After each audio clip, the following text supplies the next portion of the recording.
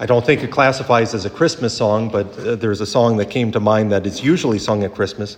Oh, the weather outside is frightful. Inside is so delightful. So let us pray, let us pray, let us pray. No, that isn't how it goes, but that's how it should go. And I've been thinking a lot about the following, mainly because I talked to the Teen Talk youth about a little bit about the discernment of spirits from St. Ignatius. They brought it up, and how we stay in consolation, desolation, how we move. I know those are Ignatian concepts, perhaps, but the thought of consolation, our world is in perhaps desolation as a world, and we as Catholics, as Christians, are not obligated to fall into the same spirit of the world. In fact, doesn't St. John warn us? Discern the spirits. And we should not let that spirit of the world disturb us. So the weather outside might be frightful, but inside in our souls, it doesn't have to be so. That we can enter into that rest that we hear about in today's, in this portion of the letter to the Hebrews. We can enter into that rest. And we do enter into that rest when we continue to listen to the Lord. That's why prayer is so important. And the other aspect of prayer we hear about in today's gospel passage, and so often we might overlook it, and I think most of us are familiar enough with the scripture that we know we can't overlook this, what's happening. So you have to admit it is kind of an interesting thing. I don't know what I would have done if I would have been there with Jesus and all of a sudden the roof opened up and, oh, it's a paralyzed man.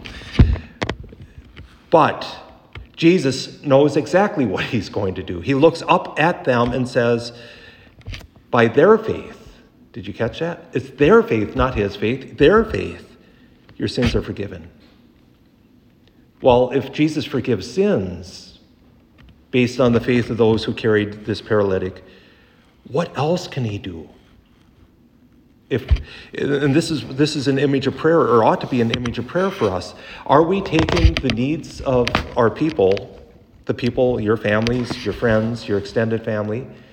Are you taking the needs of the people that your community serves and the various people that are served by your community? If you are, you're like these 4 men who are bringing this paralytic to Jesus. And maybe it's time we tear up the roof. Well, not literally today, but to tear up the roof and to lower them down and know that Jesus sees our faith just as much as he saw the faith of those 4 men. And like I said, if he can heal and forgive the sins of the paralytic, and to prove it, he heals this paralytic physically, how much more can the Lord do? We don't have to be afraid.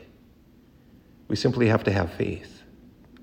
And we can have that faith, and we know we can. It's promised to us time and time and time again. I think we were talking about that too, about the freaked the kids out. It was 4th graders on Wednesday. They were talking about ghosts as I entered into the classroom and faith formation, and I said, ghosts are real. And, huh? Well, if you remember Jesus, as he's walking on the water, they're afraid and they're terrified and they think it's a ghost and they cry out, and Jesus says, do not be afraid. He doesn't say there's no such thing as ghosts. He just simply says, do not be afraid, it is I.